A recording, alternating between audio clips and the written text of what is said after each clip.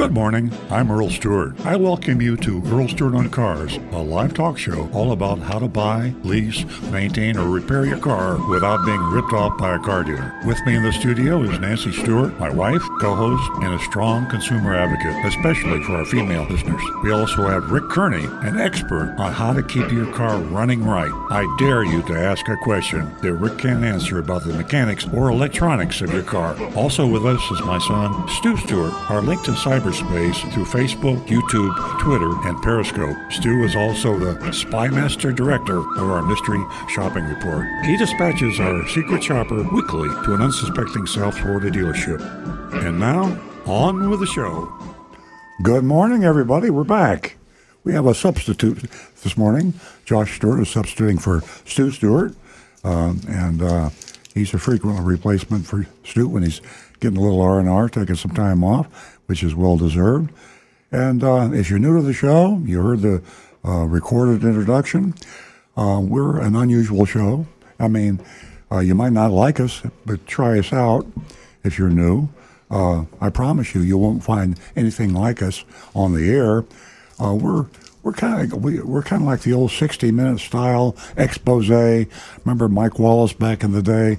I mean, he really used to stir things up, come in undercover to a company, and that's kind of what we do. We have a mystery shopping report. We do this every week. It's a highlight of our show. We go into a car dealership somewhere in the USA. We're used to be mainly South Florida. We hit pretty much all over Florida now, and venturing out of state, Tennessee, Pennsylvania. We've been around quite a bit, and we plan to continue reaching out, going into car dealerships, pretending to buy or lease a car, and just telling you what happened. I mean, we go through the whole thing. We don't tell them until we're back on the radio show that we shopped them, and we name names. We name dealerships. Really exciting. I promise you, there's nothing like this on the air anywhere. I mean, when I say on the air, not just radio, a lot of this is YouTube, it's Facebook, it's Twitter. We have a man, Rick Kearney, who is also our technical guy. He is the one that you call if you have any problems with your car, any questions about the electronics, computerization, whatever you want to call it, about your car today. Rick can answer it. He also monitors our YouTube channel, and that's just youtube.com/Earl on Cars. youtube.com/Earl on Cars. Josh Stewart, who, as I said earlier, is sitting in for my other son, Stu, he's monitoring our Facebook channel, and the Facebook channel is facebook.com/Earl on Cars. So however you want to watch us, hear us, stream us, you can do that. We love to have your input. That's the key. And all of us sitting in the studio, the four of us, we have a tendency to pontificate sometimes. We get a little carried away. I'm probably the worst. We love to talk about cars. We love to talk about car dealers, and we have fun. We're probably having more fun than you are. So you have to keep us professional. The way you do that is to call, because your calls, that's the essence, it's the lifeblood of the show. What's on your mind, your questions, your things that are irritating you about car dealers, or maybe things that you like about car dealers. I don't stress often enough, there's some good dealers out there. And if you have a dealer that you've had a pleasant experience with, call us, tell us about it, and we'll plug that dealer. We'll say, buy your next fill in the blank from this dealer.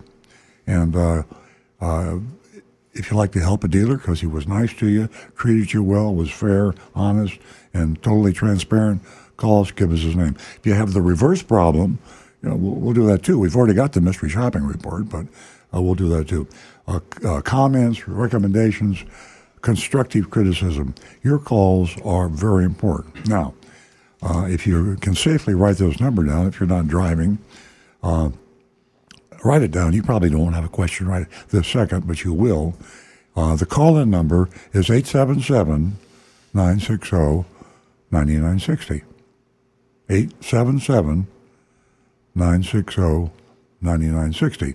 Nancy Stewart, my co-host here, and she's also the co-founder of the show.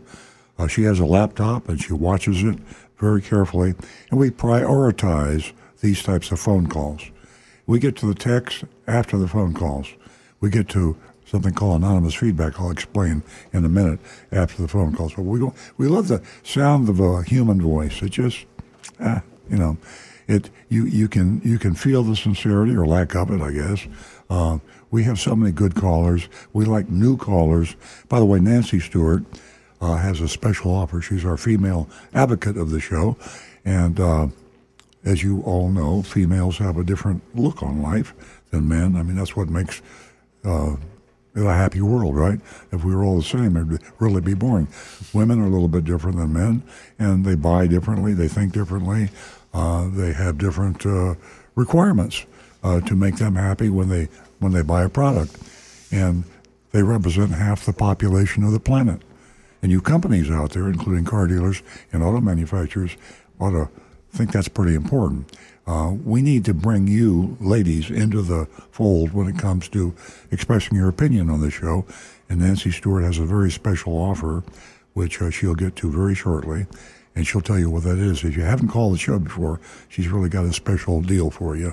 And it's too good to be true, but it's true. It's really true. No strings attached. Now, other ways to reach the show is text. I'm a text guy. I like text. I got on my voice machine. I mean, if my answer machine, when you call me on my phone, I say, if I'm tied up, I say, please text me. You know, texts are less invasive, and you get to a text in 5 minutes, 10 minutes. Sometimes we don't get to text till maybe the end of the show.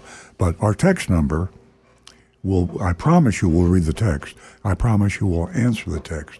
And you don't have to sit around and wait, because your time is valuable too.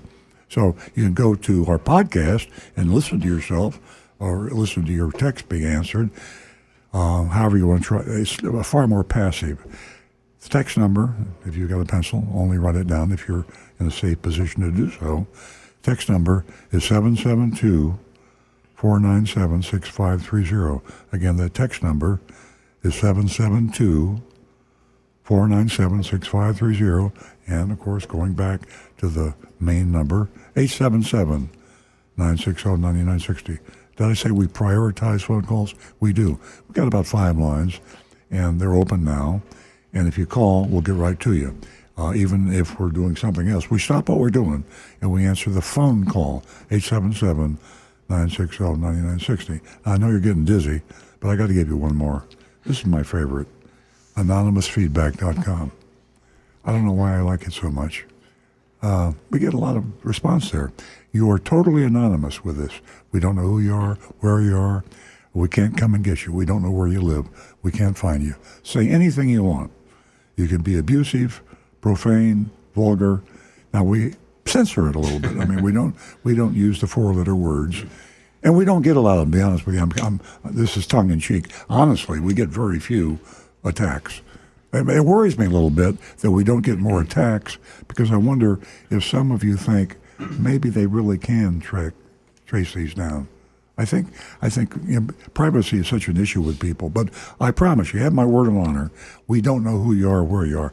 You're anonymousfeedback.com. It's a URL. It's an address on the web. You go to that web address, YOURANONYMOUS, feedback.com. Your anonymousfeedback.com. Put anything you want to say. Josh will read it on the show, and we will answer it honestly. I mean, we're very transparent. We're very honest. We really, really get to the crux of things, and you're going to enjoy the show. 15 minutes, 20 minutes, we're not asking you to stick around for 2 hours. We're on from 8 to 10 Eastern Standard Time. So, with that said, let me introduce Nancy Stewart, my co-host, and the female advocate, and she'll tell you about that super-duper offer to you first-time lady callers. Good morning, ladies and gentlemen, and welcome. Another exciting show this morning, so stay tuned and stay with us the next 2 hours. And ladies, I have a special message for you. I recently learned that some of you are hesitant to give me your contact information. I know that this seems like as if that it would be too good to be true to win $50, and I extend that invitation to 2 new lady callers every Saturday morning. But your information that you have to share with me so I can get you that check, it's really necessary, and I want to let you know I don't share that information with anyone. It's very private, and therefore it's very important, because that's the only way you can get your check for $50. So share your superpowers with us this morning, ladies. I know we have them, don't we? We wear many hats. One of them could be going into a dealership and purchasing a vehicle, or maybe having service. So share your story, whether it's good, bad, or ugly. $50 for the first 2 new lady callers. 877-960-9960, or you can text us for the others. 877-960, I'm sorry, you can call us at 877-960-9960, and you can text us at 772-497-6530.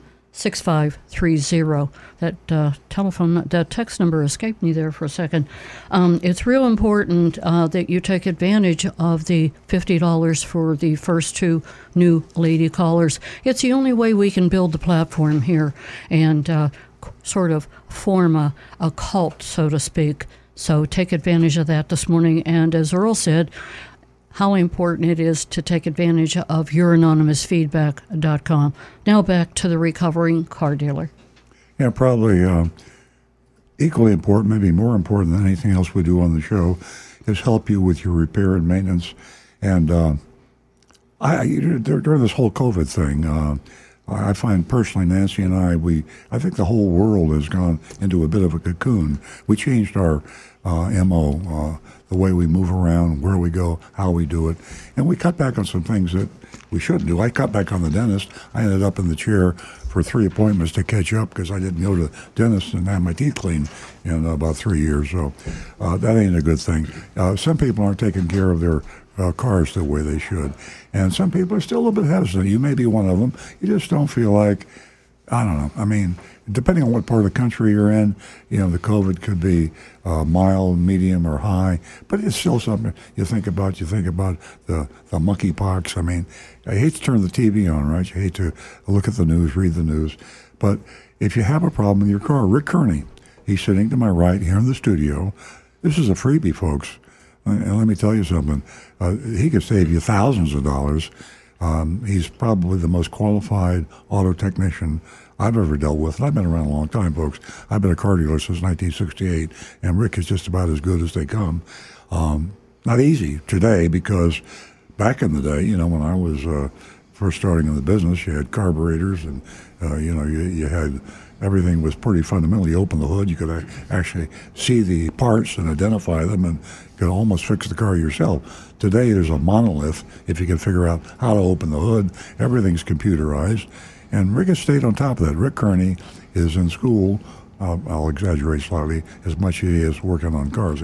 He stays online. He has to be requalified. He's got all the badges, all the certifications, certified master diagnostic technician, ASE certified and everything. And he just stays on top of it. So if you smell something funny in your car, and it's not that McDonald's fried chicken sandwich, but it's something different that's in your car, and you don't know what it is, hey, a smell can be diagnosed. Rick has got a nose like a bloodhound, and if you can describe it to him, you can't do a file on smell yet.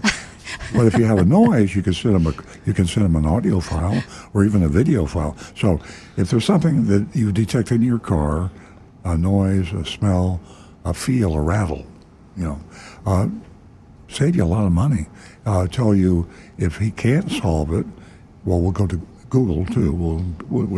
We search the planet for the answer, and then if it's all if it's all something we really can't be sure about, we'll tell you to take it to a qualified technician and help you try to find that. So Rick Kearney, if you have any problems with your car, you're worried about the safety or the drivability, so on and so forth, rather than take it into that service department where you never know what they're going to tell you, you just don't trust the diagnosis, Rick Kearney will give you an honest diagnosis.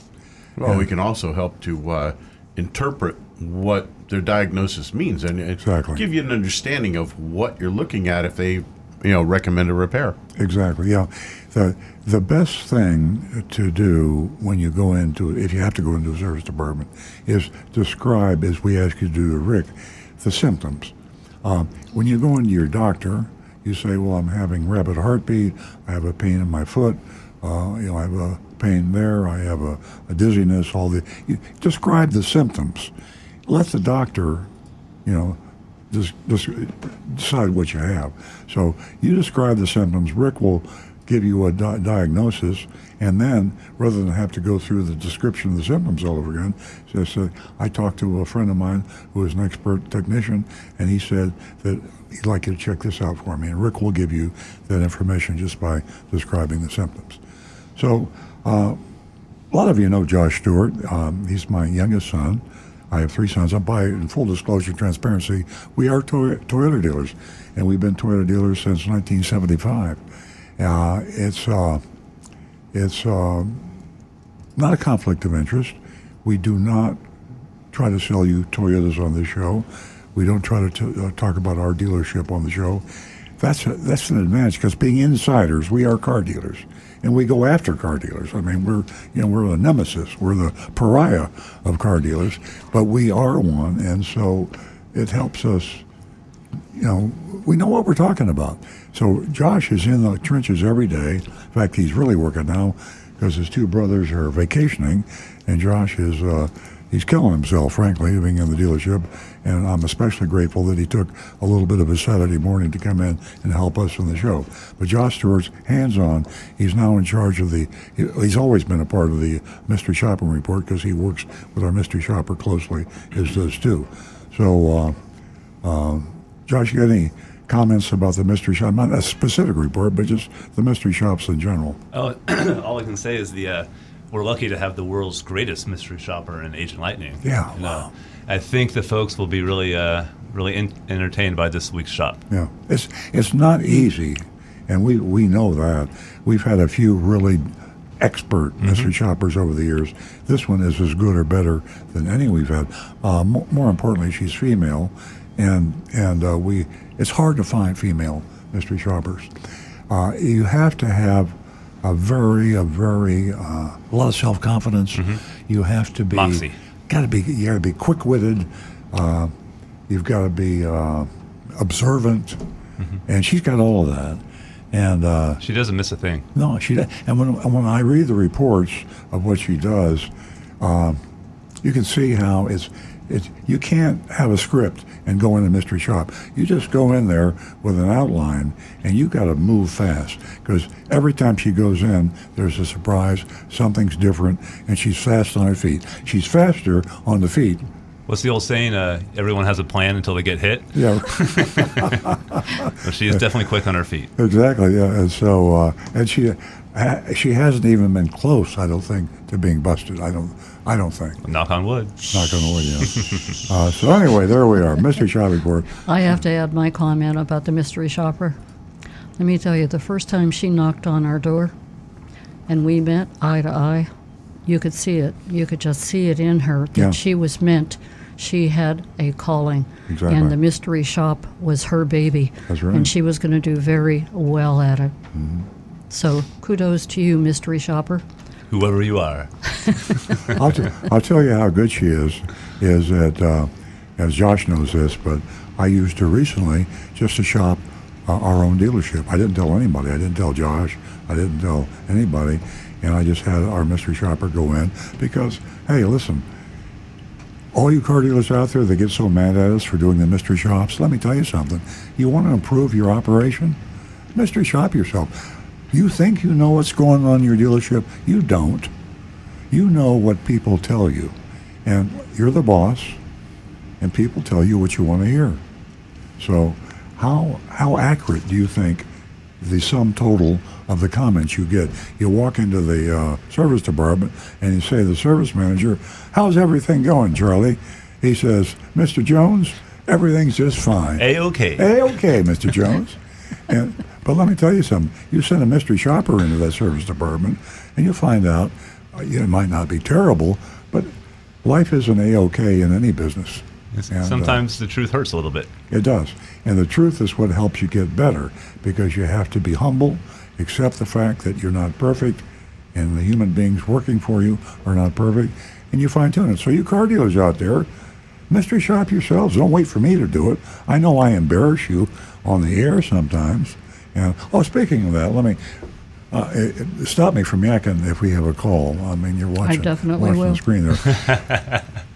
She loves to stop some people from yakking. I could do 6 hours. I mean, you got to stop me. You have a gift. But we mystery shopped off lease only 2 or 3 weeks ago. Yeah. And well, last week, I think. Was it last week? Anyway, No, it was the week before last. So anyway, the founder of Off Lease Only is his name is Mark, and we've become buddies. Mark Fisher. He and his wife founded it years ago, and it grew into a very large operation. So we mystery shop him week before last, and I texted Mark. I said, "Tune into the show today. We're going to mystery shop your story." He still owns 20%. He sold it to a big group who has expanded it. So he's still an owner, but he's not active in it. So it turned out not to be a good report, I'm sad to say. And Mark and I conversed after that, and he said, "Thank you." He says, "You're right." He says, "If I was running it, this would not have happened." But I forwarded the mystery shopping report to the powers that be, the new power for Off Lease Only. So it's hard when you're in there doing it yourself to be admitted, but when you're an absentee owner, but he still has a financial interest, and he is a good car guy, and he would not have allowed some of the things that happened at Off Lease Only week before for that to happen. So again, mystery shopping report. It'll be in the last half hour of the show. It'll be sometime between 9:30 and 10 Eastern Standard Time. So even if you can't listen to the rest of the show, please tune in between 9:30 and 10.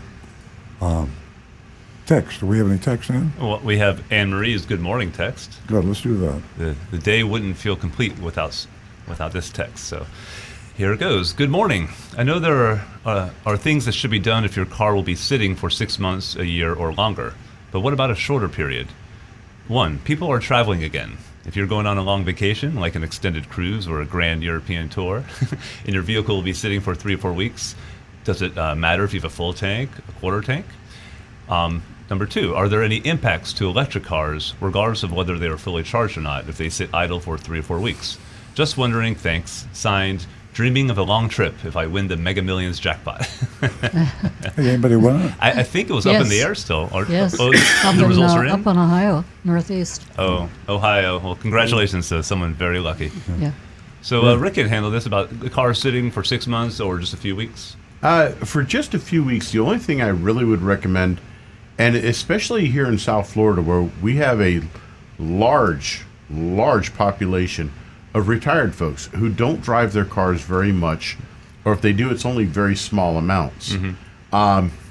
A battery tender is very important. Is that the same thing as a trickle charger? It's a trickle charger, basically.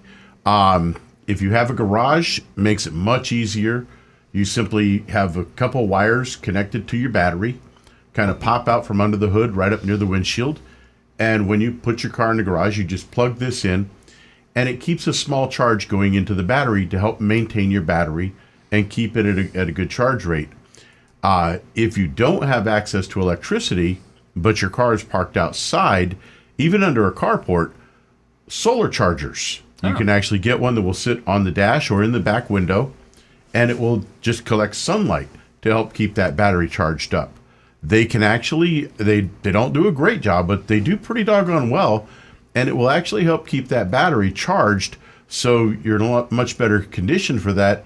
And batteries are getting expensive right now, especially with the issues we've seen with commerce and trade, and sometimes even going on back order for a long time. Certain models Rick, how of much battery. does a trickle charger, a solar-powered trickle charger cost? I'd have to look one up, but right now I've seen them as around $25-$30. And you can actually put it inside the car in the rear Yep, window? as long as it's facing to where the solar panel is to the outside. Yeah.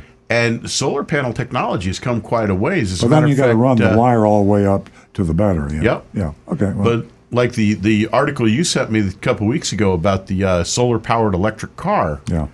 Granted, I think that one's a little ahead of its time right now, but it's a technology that It'll needs to happen. grow. It'll happen. Another So- question is, maybe it doesn't apply today, but one time the keyless remotes, if you didn't turn off the feature that looks for your keyless remote, it would slightly drain your battery. Yeah, unfortunately, most cars now don't have a turnoff for that. When they first came out, they did, but that was because the systems weren't as sophisticated as they are now. And they've reached the point now where the computers understand if it doesn't see that key within a 24-hour period, it will shut itself into a sleep mode. Oh. And at that point, when you come up to your car, if it's been a couple weeks, you may not be able to use that instant touch feature. You may have to actually pull the remote out and hit the unlock, and then it will unlock your car and let you have Another full quick access. question I had, Turn everything back on. and maybe this doesn't apply to 2 or 3 weeks, but if you're going to leave your car for a while, should you inflate your tires more? I hear people talking about square off on the tires. Do they sit? Yeah, flat spots on the tire. Actually, the best way, and I know this sounds a little extreme, but the best way to prevent that, if you're going to leave your car sit for any good length of time, is actually to jack the car up off the ground if Yeah, you can. that would definitely be the best way. But what would happen if you inflated it up to the tire manufacturer's recommended limit? It really wouldn't make that big a difference. Hey, Yeah, Rick, 'cause- I had a neighbor who had 4 squares of carpet when they would go up north.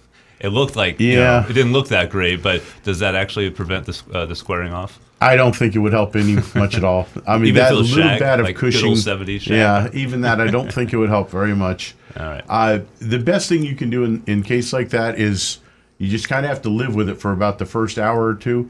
Just take the car out for a nice drive, and once those tires have had some time spinning, they build up a little heat in the tires, and they will actually tend to straighten back out again. Okay, thank you, Rick. Do we have any more text over there, Josh? Yeah, we do. Okay. Would let's you do like it. me to go to it? All right. This actually came in shortly after last week's show, and this again for Rick. Well, I can't. I'm going to interrupt you just to give the number out because this is a long time without a phone call. Yeah, I think- 877-960-9960. We prioritize your call. So if you're worried about that, our lines are completely open now. 877-960-9960. You will not have to wait. We will get to your call. We stop what we're doing. 877-960-9960. Okay. All right. Again, for Rick, this says, Rick, you told us last week that the battery warranty for electric Toyotas are 10 years and 150,000 miles. If at the end of 9 years the entire battery system dies and is replaced by Toyota, do they replace it for free or do they prorate it? Free. So it's not like the warranty on a regular No. battery. Yeah. As a matter of fact, there is no proration at all on a hybrid battery. Once that warranty period has ended, it's ended. Now, there is always the chance of a goodwill if your battery's like 4,000 or 5,000 miles just out of warranty. You can talk to the service manager, and quite often they'll get with a district representative and get what's called goodwill participation, and it may cover the cost of the part itself, or maybe even the parts and labor completely. I get this question a lot. When someone's approaching the end of the warranty, is there something they can do, like a checkup to make sure to see if it's the battery's still operating at full capacity? We can hook a scan tool to it and just double check to make sure everything's operational. Only takes 10, 15, 20 minutes at the most. But there's really not much else you can do with the hybrid batteries. But believe it or not, the quality on that, the amount of batteries that we've been replacing has dropped down quite a bit. They're getting much better quality on them now. Yeah. Great. Yeah, I'll tell you this as a side note. We're talking about. I have a question for Rick too on that subject. Side note about batteries. Nancy and I had we kept our iPhones, our Apple iPhones, for a lot longer than normal for all the reasons we talked about earlier. Just didn't feel like ordering another one at the time. So our batteries degraded, and we had to have them replaced. So all batteries do degrade, and will have to be replaced. Question for Rick on cars. My Tesla, I drive a Tesla for a lot of folks that might not know that. My Tesla tells me not to charge my battery all the way up because repeated charging of the battery all the way up will degrade the battery life. Now, a long time ago, somewhere in my psyche, I thought it was the other way around, that you were supposed to let a battery go all the way down and then recharge it completely to maintain battery life. So obviously Apple knows what Tesla knows what they're talking about, but is that correct? I mean, for most batteries? It is now, because the batteries have changed from being nickel metal hydride rechargeable batteries. Now most of our rechargeable batteries are a lithium polymer or lithium ion. And because of that, the change in the build of the battery, that technology has changed on the charging features, and it's not recommended to totally fill it or to totally deplete it all the way down. They want to kind of keep it in a state of flux, constantly going up and down, say from like 80%, 85% full, down to about 25% empty, and then back up again. At first, I just love the idea of going way down to like 20 miles and boom, I got a full charge. And then I got a warning on my dash says, don't do that. So you were going down to like 5 or 10%. That's probably a little too low. Rick says 20, 25% you can charge. Yeah, Tesla recommends that you go down to about what you drive on an average day driving, and when you charge it, don't charge all the way up. So you set your charger so it'll only do like 80% or maybe 75%, and then if you do 100%, it's not good for the battery. Right. And also, as far as a gas-driven car, Earl, he brings it to my attention all the time. You really shouldn't wait. You really shouldn't. I mean, my alert is on, fill up your tank, and I don't fill it up. I go for like a day or so, and I've learned that too is not real good for the for running the car. For running out of gas on I-95. Right. That's the big one is the what? There's always a chance you might run out. So you want to be careful with Isn't that. that an exciting thought? Isn't that orange light so pretty? I like to stare at it. Oh, boy. It's like that episode of Seinfeld. You got to push it to the limit. As far as the gas in the tank, the residue that accumulates in the bottom of the tank, isn't there, a theory of that cleaning out if you leave your gas, if you leave it almost empty? Actually, it's not that big an issue anymore because they've designed the tanks now with baffles in them. The surface inside is designed in such a manner that as you're driving, that fuel is constantly being mixed. So the residue never gets a chance to settle. It's constantly being worked through, picked up, and run into the filter where it's caught and kept. Great information. 877-960-9960. Or you can text us at 772-497-6530. We have got some calls. Oh, thank heavens. So we are going to talk. Hallelujah. Let's do it fast. Hurry up before they hang up.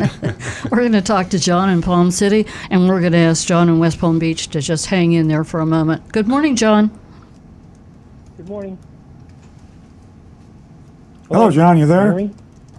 Yes, I am. Can you hear me? We hear you loud and clear. Okay, so I got a couple comments. About 3 weeks ago, I called and told you about the guy in Treasure Coast here, Shane, that was really good when I went to the dealership. But then my wife and I were thinking about buying a Highlander hybrid. So I called your guys, and I hadn't really talked to anybody before, and so she gave me this fellow. And it was totally pleasant. I mean, it was really good. I mean, it's just like you said. I said, MSRP. He said, yep, that's all we charged. And then we got these other, and he showed me everything. He sent me the whole thing. So he did a great job. So as soon as I can ask this next question, I think when my wife comes back, she flies, I want to get your opinion on this. So we're debating between leasing a car, which we've never done before, and just buying it outright. What's your suggestion on that? If it was a Toyota, if you could do that with a Toyota Highlander hybrid? Well, I'm going to let Josh answer that question. The only advantage to leasing is sometimes the manufacturers, leasing companies, have special subsidized leases. But if that isn't the case, it's pretty much a wash. Yeah, you're right on the money. The like when it's a good lease program, it's oftentimes like the best deal. The manufacturers oftentimes spend the most money on those really good lease payments you see advertised. But in today's market, with the inventory shortage, the manufacturers across the board have really pulled back on their lease programs. So in the case of the Highlander Hybrid, I don't believe that's the case where it's going to be a really strong program. So, a traditional purchase might be your better option there. Yeah, John, it's the leases were really kind of created for businesses, and then they became consumer leases. And businesses had a real advantage because you can determine if you're having use a car strictly for business, you can deduct a lease payment or a portion of the lease payment, and it was a tax thing, it was an accounting thing, and then it spread to consumerism, and consumers are leasing now. It's almost personal preference. My feeling is I think you're better off to buy it, even though interest rates have been going up. They're still relatively low compared to historical numbers, and I'd buy the car, but it's a 6 of one, half dozen of the other. That's what I'm leaning towards buying a car. And my buddy said, who used to be a big Toyota general manager up in Maryland or somewhere, he said that if you buy a hybrid, it takes you like the difference in the cost of that and just an ordinary one is like about 3 years, and then you can see a turnover in what you pay. Is that John, right or not? Well, that's right. Yeah, John, well, one other thing I forgot to mention to you also is one of the reasons I say rule of thumb, buy the car, is because leasing is a temptation to the dealers for the hanky-panky, for the lack of transparency. And when you say MSRP, you appreciate our honesty and the fact that our out-the-door price is the MSRP. We don't add anything. When you say okay MSRP, but now I'll lease it, that opens the window for the dealer to increase the profit. Leases typically are much more profitable than purchases. In this COVID environment now, that might not be the case anymore. But leasing it's more difficult for a customer or buyer to understand a lease. So there are ways they can manipulate the rate and the capitalized cost, the length of the lease. All these are affecting your actual out-of-pocket total cost. So that's another reason to go with a purchase. Okay, so that's what I'm thinking about. So would you get a hybrid or just a regular? Because a hybrid, the guy told me from your place, he said they get like 36 miles a gallon in the city. And I just drive mine around Stewart, basically. I don't drive it anyplace else. But hybrids, I think, are the way to go.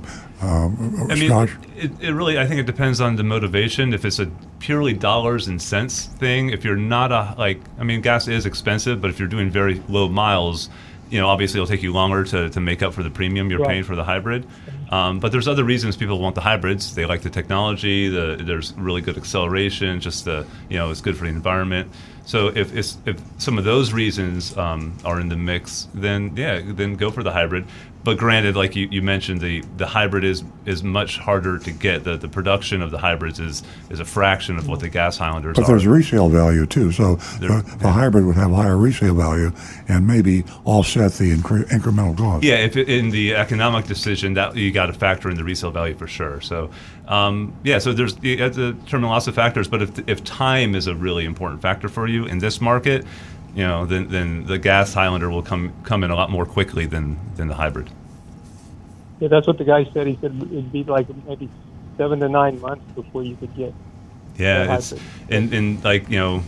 Toyota makes probably 10 gas Highlanders for every one hybrid. So there's a pretty big discrepancy between the production there. Okay, thank you. One other thing, just real quick, is I have a Porsche Cayenne that I've been driving, and the check engine light came on. So my buddy down the street, he told me about a guy by the name of, it starts with an H. It's a Hispanic name. It's like Hubert, Euro, and Jensen Beach. And I called the guy and asked about it. And he said, "Well, bring it down. We'll look or whatever." And so I drove it down. And when I pulled in the parking lot, I mean, they were busy and stuff too. I pulled in the parking lot, and before I could even park my car, the guy came out with his little handheld computer thing. He put it in there. He scanned it all. He said, "I just think it just needs a reset." He said, "Try that and drive it, and if it doesn't," he reset it, and I said, "Here, I was reaching in my pocket to give me some money." He said, "No, don't worry about it." He said, if it doesn't work, come back and see us. Wow. And I thought that was so good because every other place I've been going, they've just been throwing parts at things and stuff like that. So that guy was, somebody needs a car worked on. Yeah, John, can you Kudos. if you can get that exact name for us or spell it, we'd like to give a plug and tell his location. Okay, it's like HUMBERT. It's Euro, and Jensen Beach, and I'm trying to think of the address. It's on. I found him. He's on Northeast Pop You found Tilton it? Place. Oh, great. Well, That's it. Okay. All right, man. Yeah. So I mean, I really recommend the guy. He just was totally honest. Thank you very much, Appreciate John. you guys' show, and I'll probably be doing business with Great you. call. Thank you. That Great. gentleman has a 5-star Google review on 87 reviews. Yeah. Okay, Interesting. read it from the Google, and we'll give him a plug now. Yeah, he's Umberto's Euro Motor in Jensen Beach, Florida. Yes, sir. That's it, buddy. Very You guys good. have a great day. Appreciate Thank you, it. John. 877-960-9960. And John from Palm City, give us a call back. I'm sorry, your call skipped ahead.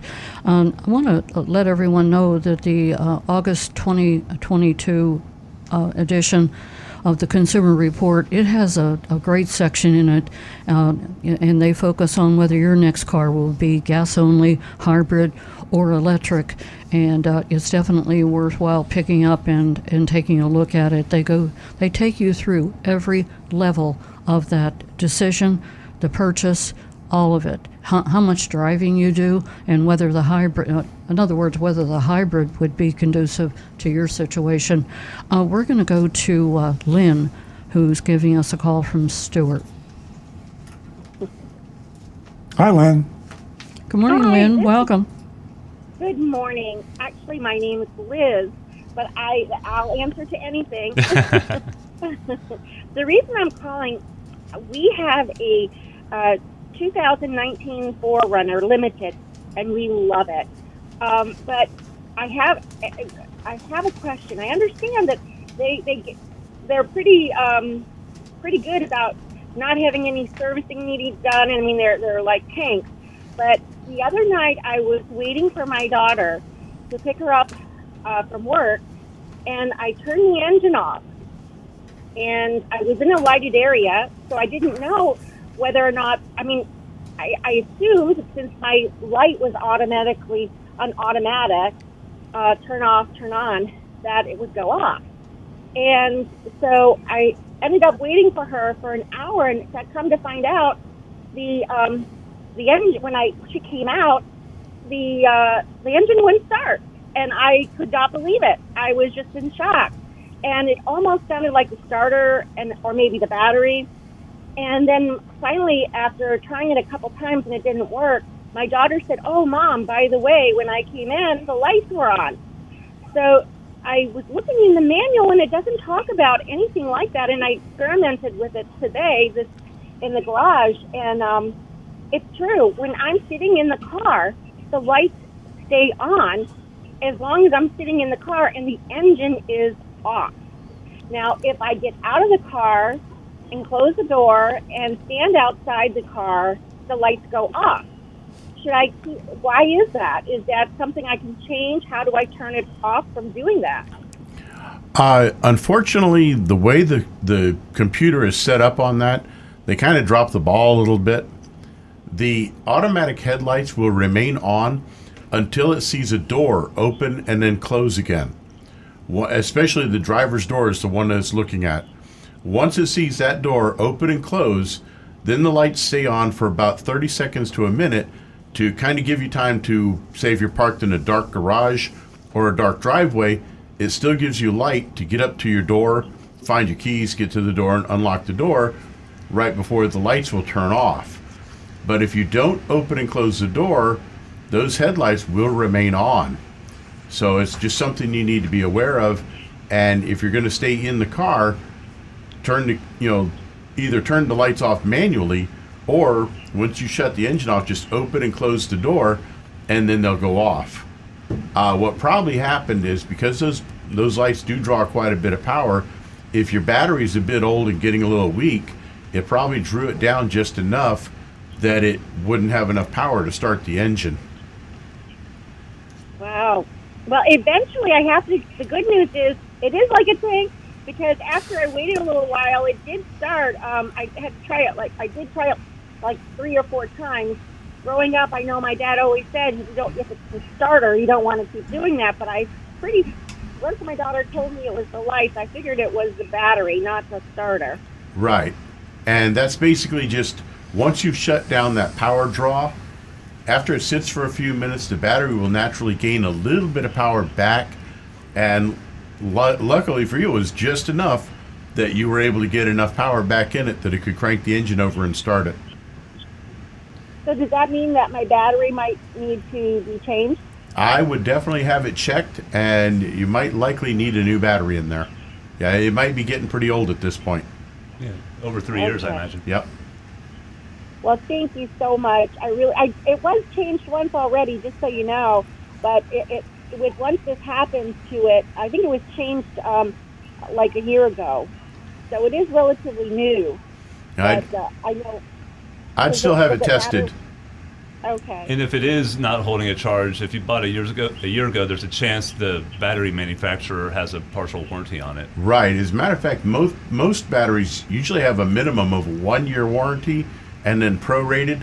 Some of them have 2 or even 3 years warranty, and then they're prorated after that. So wherever you bought the battery from, I would go back there to have them test it, and it might save you a good portion of the money getting it replaced.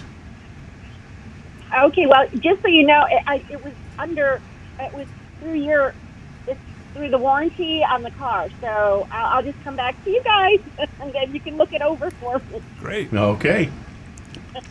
Hey, Liz. Thank you so kindly. Thank you for calling, Liz. I just want to let you know you sound like a educated consumer, and checking on that warranty on the battery would be a great idea. Like the guy said, give us a call back. Let us know how that turned out for you. Thank you so much. I really appreciate it. You're welcome. Thank you for listening Bye-bye. to Earl Stewart on Cars. We are going to, I believe that we already talked to John in West Palm Beach, and I don't know, I got a funny feeling that John in Palm City has either hung up or he is still holding. Can somebody give me a clue? Has John left the building? In the meantime, Who's next? Okay. All right. We're going to go to Marty. Good morning, Marty. Good morning. How are you? We're well, thank you. Nice to hear from you. I have a question for Josh or whatever. First question is, I ordered a Camry Hybrid in March. Now it's almost August. I haven't seen or heard about it. Is that going to take a lot more than 6 months, does he think? And then I got another question. Yeah, it's just to answer the first part. It's really hard to tell because it's so dependent on the production. And just to put things in perspective, how it works with Toyota, at least every month there's a couple allocations of vehicles, and to put that in perspective, in this latest allocation, there's over 14,000 vehicles. So it sounds like a lot, but there's only on this next allocation, only one of those is a Camry Hybrid. And so the next one, there might be more. So it's kind of inconsistent. If you could text me to the show number, your full name, I'd be happy to check on the specific case there and reach out to you personally with an update. Yeah, Marty, the reason this, Earl, the reason this is so difficult for the customer and the dealer is the fact that in normal times, you order a car. and that car goes through and to the manufacturer. The manufacturer builds the car, and it takes some time, and then it has to be transported to the dealer. That's the way it normally works. Right now, because the wiring harnesses, microchip shortages, and the whole situation, when you order a car today, the manufacturer might not decide to build that car for 2 months or 3 months after you order it. So your order doesn't precipitate manufacturing as it did during normal times. And you heard Josh earlier, if you were listening to the show, tell a gentleman who was contemplating, do I get a gasoline engine or a hybrid engine and a Camry? And Josh said, well, if you don't mind waiting a long time, you can, the hybrid is the car of the day. We think that's a great car, but they won't build it for a long time. The hybrid has a lot of microchips and other parts that are not available, even precious metals, that during this shortage, you just can't build the car. But if you order a non-hybrid, they'll build it. And then and you can get it in 3 months instead of 8 months. So we don't know. Toyota doesn't share with us, the dealer, when they're going to build your car. Okay. Well, personally, I don't need it right away. I've only got 30,000 miles on my 2020. Yeah. So I'm not really in a rush. So I guess if they make this a 23 instead of a 22 car, it's not going to affect me really. My other question is, I went over to a Toyota dealer that's a little near my house to say, do you have a hybrid? I never drove a hybrid Camry. So I asked them, do you have a hybrid in stock? Which, of course, they didn't. I said, is there any difference when you're driving the car other than it being a hybrid? Do you notice anything different? Is the dash different? Or what's different in a hybrid than a regular Camry? Oh, is that a question for us? Yes. Oh, sure. Yeah. There's lots of differences. Having a completely different drivetrain and transmission is going to make it a completely different driving experience. The electric motor, has lots of torque, so the hybrid has a lot more pickup. There will be different aesthetics. Some finishes in the interior will be different, kind of more unique to the hybrid. There's a hybrid badge. One of the things that it takes getting used to. I like it, but when you take your foot off the accelerator, you decelerate quickly. Then you don't coast. Yeah, that's called regenerative braking. It's a really great feature. So that it gets. Nancy drives all gas engine Avalon. I drive the all electric Tesla. When I go back and forth, I'll drive her car, she'll drive my car. The first thing that I have to get used to is when I take my foot off the accelerator on her Avalon, it creeps forward. When I take my foot off the accelerator on my Prius, it brakes. So it takes you about 30 seconds a minute of driving to get used to that, but a definite difference in the two. Okay, so just get back to Josh a minute. It's probably going to take longer than another couple months. Originally, he told me 3 to 6 months. So now I'm in like the 4-month period. So whatever it is, I guess it is. Well, like I said, if Marty, if you could text to the show, I can give you a more specific answer. It really, because there's two factors at play: how many Camry hybrids Toyota's making, and how many people are ahead of you in line. And I can't give you that answer right now, but I promise you this: we are getting the car as fast as possible. I'll text you. And I ordered an XLE fully loaded, hybrid. So it probably slows it down even more. Well, it'll be worth the wait, I promise you. Marty, do you have the text number? Yeah, the text number, the regular text number. 772-497-6530. Perfect. Yeah. Okay. Yeah, okay. We'll take care of all that for you, and give us a call again. It was nice hearing from you. Okay. Have a great day.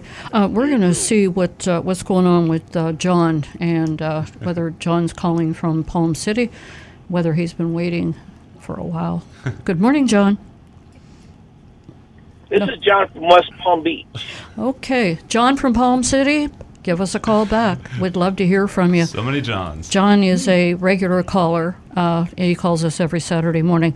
Okay, moving along, we're going to go to John in West Palm Beach. I believe it was. Oh, okay, good. Yeah. And we're going to like Josh just said, there was too many Johns. Good morning, John. How you doing? Good morning. Good morning. Welcome. Either way, John from Palm City has more to contribute than I do. Now he'll be calling back. I don't look up questions during the week to ask for the Saturday show. Yeah. You got to do your research. Yeah. He has superpowers. That is not fun. I'm a teacher. I don't. Anyways, hey, I just want to let you know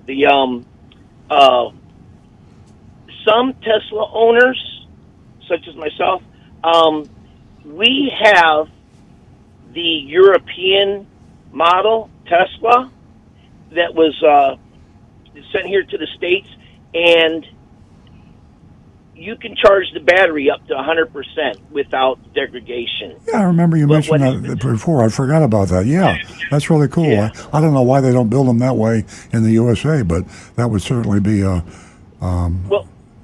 good thing. Even though we were fortunate to test drive the Tesla, and we were able to actually purchase it the same day because they had 300 cars coming in because they were transferred over from Europe. Mm-hmm. We had to wait a little bit longer for delivery. Not as long as you, but a little bit longer for delivery because some sensors had to be changed. Mm-hmm. And I think there was some software stuff that they had to do as well. But the prep time or the preparation took a little bit longer than normal because the things had to be changed for U.S. standards than the European standards. Sure, yeah. But all they got to do is contact Tesla or give the service a call, give them the VIN number, and they'll let you know which model you have. Okay, great. Thank you very much. And also, I know this isn't the Tesla show, but I just wanted to give a shout out to the service center because we developed a bubble in our steering wheel in that leather wrap, and they're replacing it for free, and they even had it in stock. Wow, that's great. As a matter of fact, when we went in there, we were a couple hours behind you because you had gone in, I think, like 2 Saturdays ago. Oh yeah. I had a little. I just missed meeting you. I had a bad experience not with Tesla, is with my employee who drove my car. The Tesla he dropped my driving score to a 93, and I'm trying to get up. I'm trying to get up to 100, so I'm at 99 now. Now I can't trust anybody except Nancy to drive my car because they're very, very skittish about following too close and sudden braking and things like that. How many drivers do you have, John? Just 2. So there is 2 drivers that use your Tesla, yourself and someone else. Okay. Are you trying to achieve autonomy? No, because first of all, the expense just doesn't outweigh the means. But they did go ahead and they did that $6,000 option, which is which I like, and that's the recall. Where you call your car back to you and the automatic parking. So you don't have to buy the full package now. You can get half the package for half the price. And that's the really cool feature there. Yeah, that's a good feature. Yeah. Well, right now, Earl and I are trying to decide who has 100 and who has 99. We're very competitive. See, there's my safety score. And I got 99. Earl's showing his safety score. All I need is one more point, and Tesla, take me to Taco Bell. And I'm adapting. Is that the first quite place well you're going to go on autonomous driving? To the Tesla, considering I do drive the Avalon from time to time. But John, it was great talking to you. Earl's going south of the border. Enjoy your Tesla. We will. Thank you. Okay. A quick bit of information from Donovan here. He says it may not be technically a European model of the Tesla, but it has what's called the LFP battery, which is lithium iron phosphate. The car itself still made in America, not in Europe, but it's because it's an iron-based battery, they're less energy dense but more durable, and that's why that battery can be charged all the way up to full charge. And it says the standard range Model 3 comes with the LFP type battery. Interesting. Good information. LFP is in Papa? Yes. Okay. I'll check it out. I mean, Donovan seems to be quite an expert on Yeah, he Teslas. does, Yeah. I think he owns a couple of them at least. Yeah. And he's Smart guy. got some great information here each week for us. You know, we love hearing from Donovan. We hear from him practically every week. He has also some great information to share with us. I am going to tell the ladies I am standing here waiting patiently to hear from you. Well, I've heard from a few ladies, but I'm talking about the 2 new female callers this morning. I have $50 for you. $50 for the first 2 new female callers. And John from Palm City, my heart awaits you. We're going to go to Julie in West Palm Beach. I think he's mad at you. Good morning, Julie. Good morning. One of your prior callers had mentioned the starter, and I had a question. I'd had a prior Camry that I'd had for many years, had over 170,000 miles when I got rid of it. And I never had a starter replaced. I've never had a starter replaced in any of my cars. Is it rare to have starter trouble? And how many miles does that starter give you for starting your car up? Or how many times can you start your car up?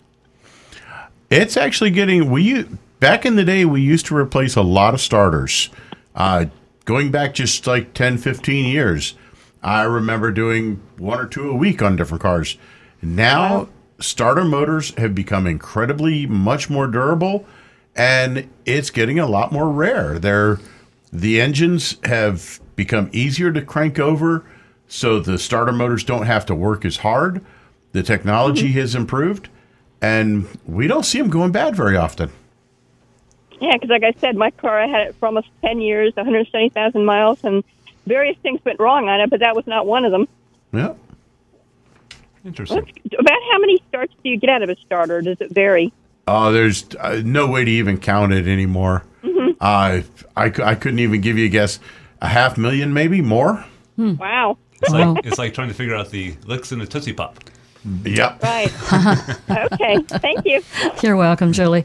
Give us a call again. 877-960-9960. And you can text us at 772-497-6530. Don't forget, youranonymousfeedback.com. Now back to Josh. Yeah. Speaking of texting, I have a text from Doug. He says he's a new caller in Jupiter. He asks, if new prices are very high and used car prices are also very high, then if I were to trade in my used car for a new car, should not the prices equal out? Close.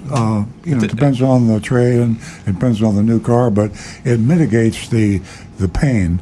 I won't say it's a wash, but if you could stay close to MSRP, it could be as close to a wash as possible. But if someone's paying 5, 6, 10,000 over sticker, they'd have to go pretty high on that trade-in to offset that premium. Exactly. Yeah, it's and the used car prices actually are coming down a little bit faster than the new cars. So it's like the stock market. You know, you got daily, every day it's a little weirder, and you're better off to trade, and you'll find that out if you car shop in our mystery shop today. The person at the dealership mystery shop was begging our mystery shopper to trade a car in, because car dealers are very short of good used cars or any used cars, and they know if the customer doesn't have a used car, they're going to feel the huge pain because they're being overcharged for the new cars. So yeah, exactly. It is a weird... You know, it's pretty crazy out there. I can tell you this, that there are more car owners that are holding on to their old car than ever before. There are dealers who want your car. It's just a potpourri of different things that are going on today. And I'll tell you what, the good, the bad, and the ugly. And you've got to be careful out there. It's a minefield. 877-960-9960. And you can text us at 772-497-6530. We're going to go to Julie, who's been holding. Good morning, Julie. I'm sorry. Good morning, Jenny from Palm Beach Gardens. I was going to say, there's a lot of Johns and Julies. How's everybody doing? Good morning. Good morning, Jenny. Good morning. How are you? We're well, thank you. Oh, that's good. I just had a question. I had I'm missing a cap, not on the radiator, but on the little plastic bottle that is underneath the hood. Do you have to have that cap? I just wondered, or I can't find a cap anywhere. So I just wondered if you had to have that cap, not on the radiator, but the little plastic piece where the antifreeze or water goes in. Yes, I would definitely get that replaced. That's actually for what's called the coolant overflow or the coolant reservoir. And I would definitely want to get that replaced if I were you, because dirt and debris that can get in there can possibly be drawn back into the radiator, and it could actually clog up the radiator cap itself. The way the radiator system works is when it gets extremely hot, of course, it's building temperature normally, and when they're full operating temperature, the pressure that builds up sometimes gets to be a little too high, so the radiator cap will release some of that coolant into the reservoir, and it's stored there, and then when the system cools back down, of course, the pressure goes down and it creates a vacuum, and rather than sucking in air, it will draw that coolant back out of the reservoir, back into the radiator, so it keeps the radiator and cooling system always full up where it should be. But if that plastic cap has gone missing from the reservoir, dirt and debris and contaminants can get into that coolant that's being stored there. So, yeah, you definitely would want to get that cap replaced. I'm guessing maybe on eBay you might be able to find something, or if not, local parts store might be able to have one, or a dealership. RockAuto.com. RockAuto.com, very good chance there. How about some duct tape? Would that work? No. Okay, never mind. Duct tape would work. Okay. It'd swim around in it. Would not work. Would not work. It would swim around in it. Everything. Oh, did you say auto.com? Rock Auto. Rock Auto. Yes. It's okay, because I looked at all the auto parts stores already, and I couldn't find one. So, rockauto.com. Thank you, guys. Thank you so much. I appreciate it. You're very welcome. Oh, you're welcome, Jenny. Give us a call again. I will. Thank you so much. 877-960-9960, and you can text us at 772-497-6530. Rick, do you have anything for us? As a matter of fact, I've got an interesting question here from Donovan. He says, why would a dealer offer a flat in the finance office if you buy, say, a tire and wheel protection package that increases the out-the-door price but tries to keep the monthly payment the same? And Tom Steckel came in with a comment also on it. He says they manipulate the loan terms by either reducing the interest rate or extending the term of the loan. He says always ask the F&I salesman to show you the buy rate he obtained. Well, that's true. I mean, if he will, or if he's being honest with you, the buy rate means the interest rate that they're paying the bank. So that's what it's a broker deal. The car dealers don't finance your car. They get a contract signed and they sell the contract to a bank. And it could be a captive bank owned by the manufacturer, or it could be Wells Fargo or Bank of America. And they sell the contract, and the differences between what their interest rate cost is and what your interest rate cost is. Typically, they'll mark it up 1, 2, 3%, depending on the dealer and depending on your credit. All right. Good advice there. I have a anonymous feedback. This one's a poignant question because times are tough and lots of people have hard decisions to make. What do I do if I can't make my car payment? I saw that one. I'm glad you caught that one. We're going through a time now where a lot of people are in that area where you are finding it difficult to make your payments. The first thing you should do is contact your lender, not the dealer, but the lender. If you bought the car through the dealer, he placed it with the lender, as I said earlier. You call the lender up and be totally forthright and honest with them. And oftentimes they will compromise with you. They don't want to repossess your car. They don't want to, well, maybe they do now. In this market, I was just thinking maybe. In normal times, they wouldn't want to repossess your car. But you talk to them and say, here's what I can do. Can you give me a hiatus on this payment? Sometimes they'll let you skip a payment and then make up the next month. Work a deal out. Try to work a deal out. The worst thing you can do is just don't make it, because if they don't hear from you and they don't know your situation, they're going to take action immediately. That one thing they don't want to do is not be able to find their collateral. And some people that can't make payments, they'll hide from the lender, they'll hide their car, and that gets very expensive for the lender, and tempers flare, the lender gets mad, you get mad.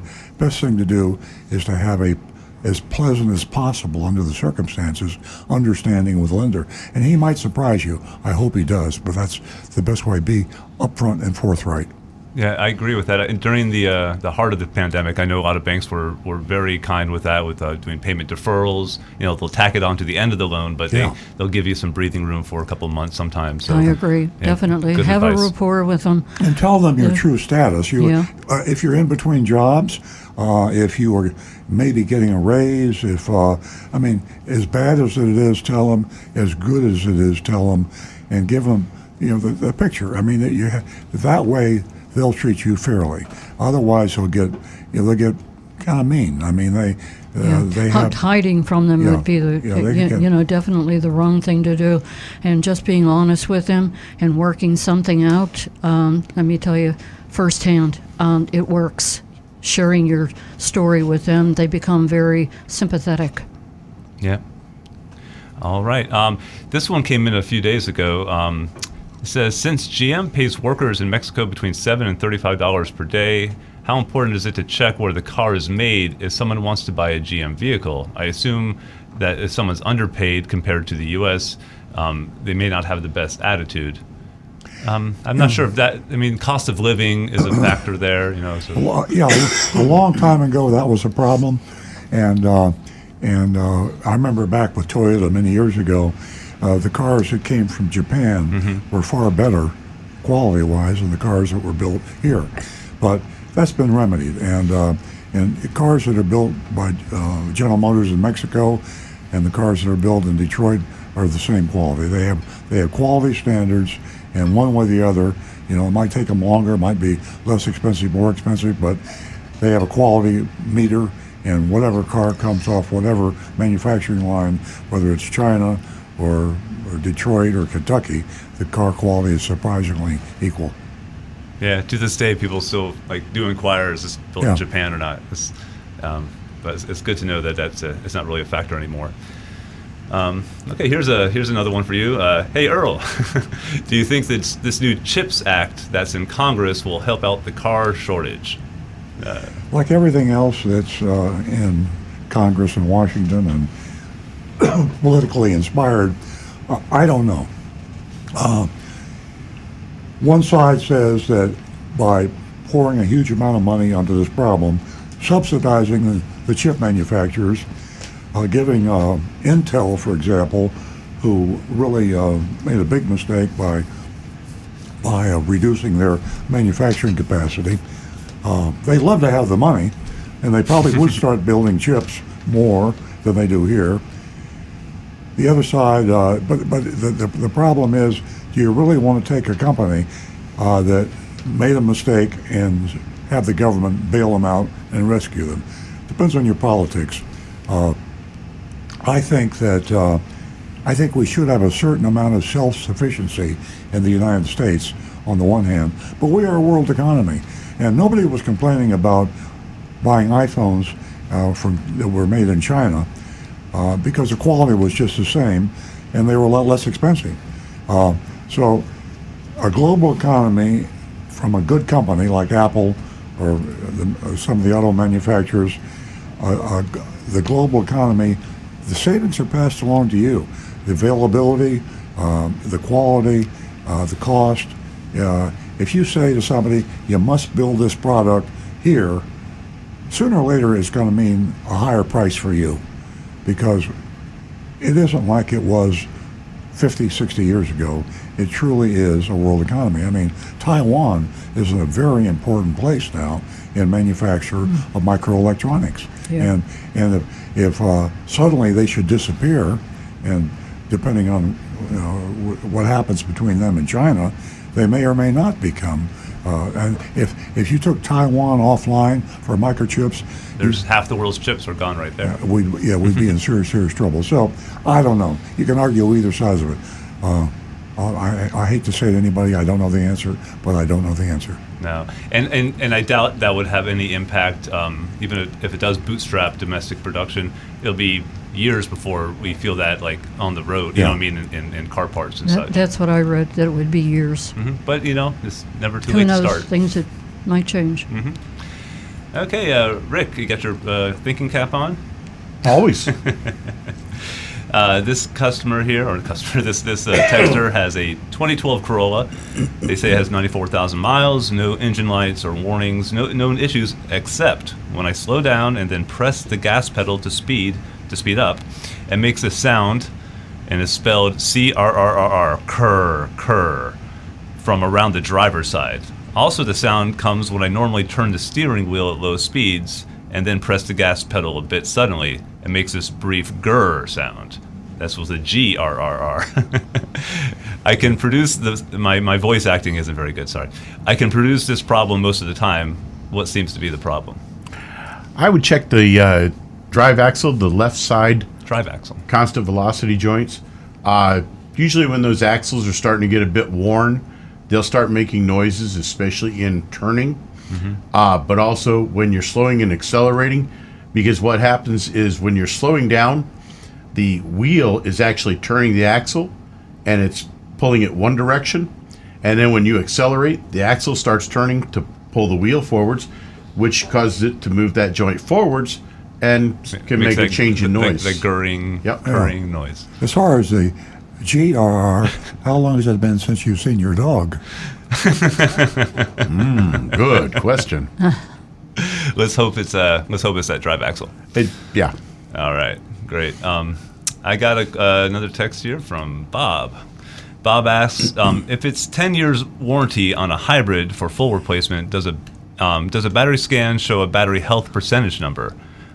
Is there a number that is a minimum value that would warrant it to be replaced? I was thinking that the same thing. If you can kind of diagnose the health status of the battery and it's not at optimal status, could you get a preemptive help from Toyota? So basically it's pass fail. Yeah, unfortunately, even the best of our scan tools don't give us any information like that.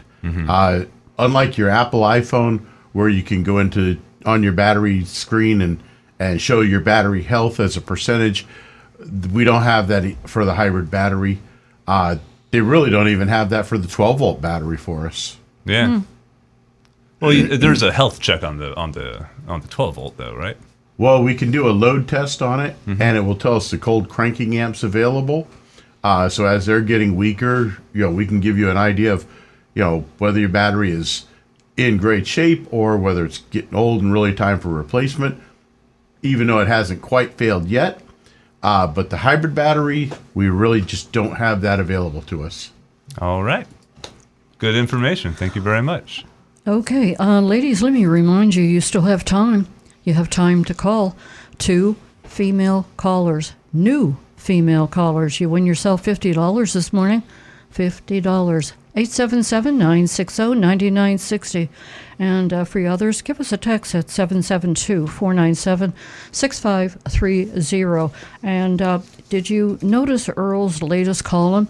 You can go to Earl on Cars if you'd like to read it, and it's a proposed high-tech solution for reducing traffic deaths. Boy, I'll tell you what, it's a doozy. You can find it in the Hometown News and in the Florida Weekly.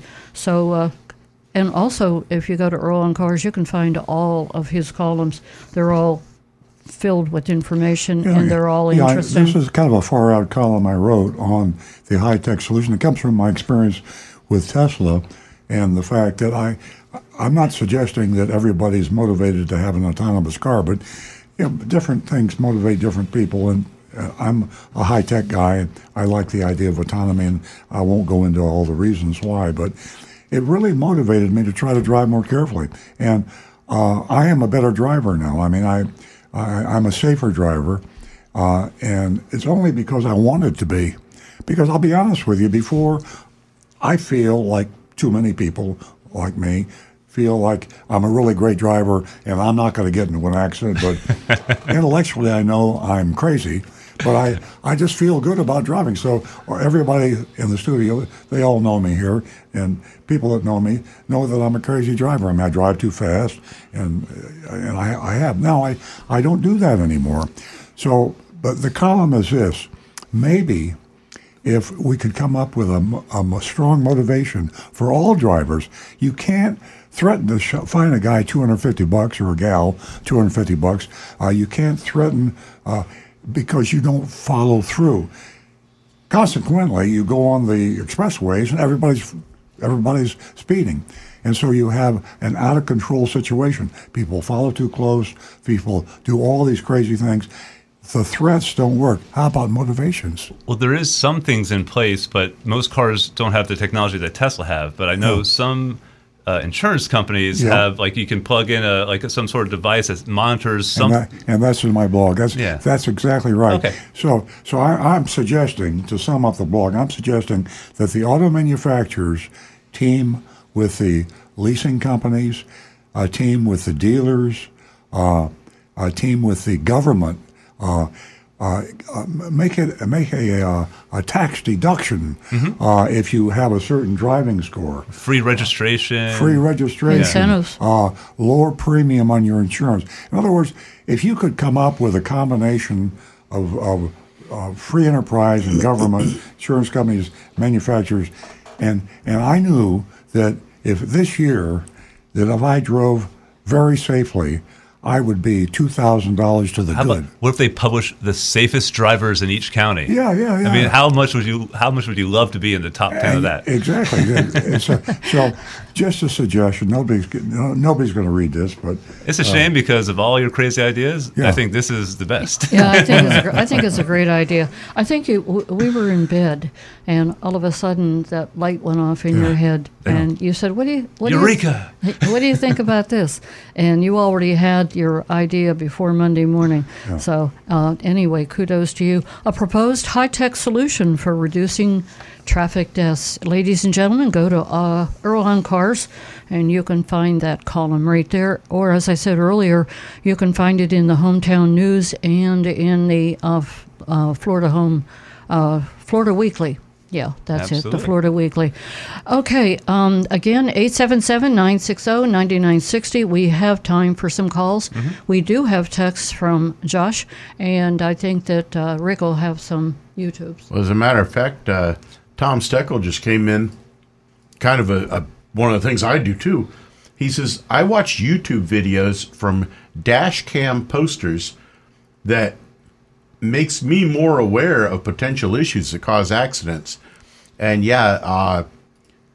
car fails and idiots in cars. The videos on YouTube, there's thousands of them that people will send in clips from their dash cams showing accidents occurring that either they're involved in or that they've seen occur right in front of them. And it's amazing the number of people that they'll run red lights, it turns right in front of other cars. And so many of them, mainly because they've got that cell phone right up in their face while they're driving the car. Yeah. And here's the terrifying criteria that Tesla has.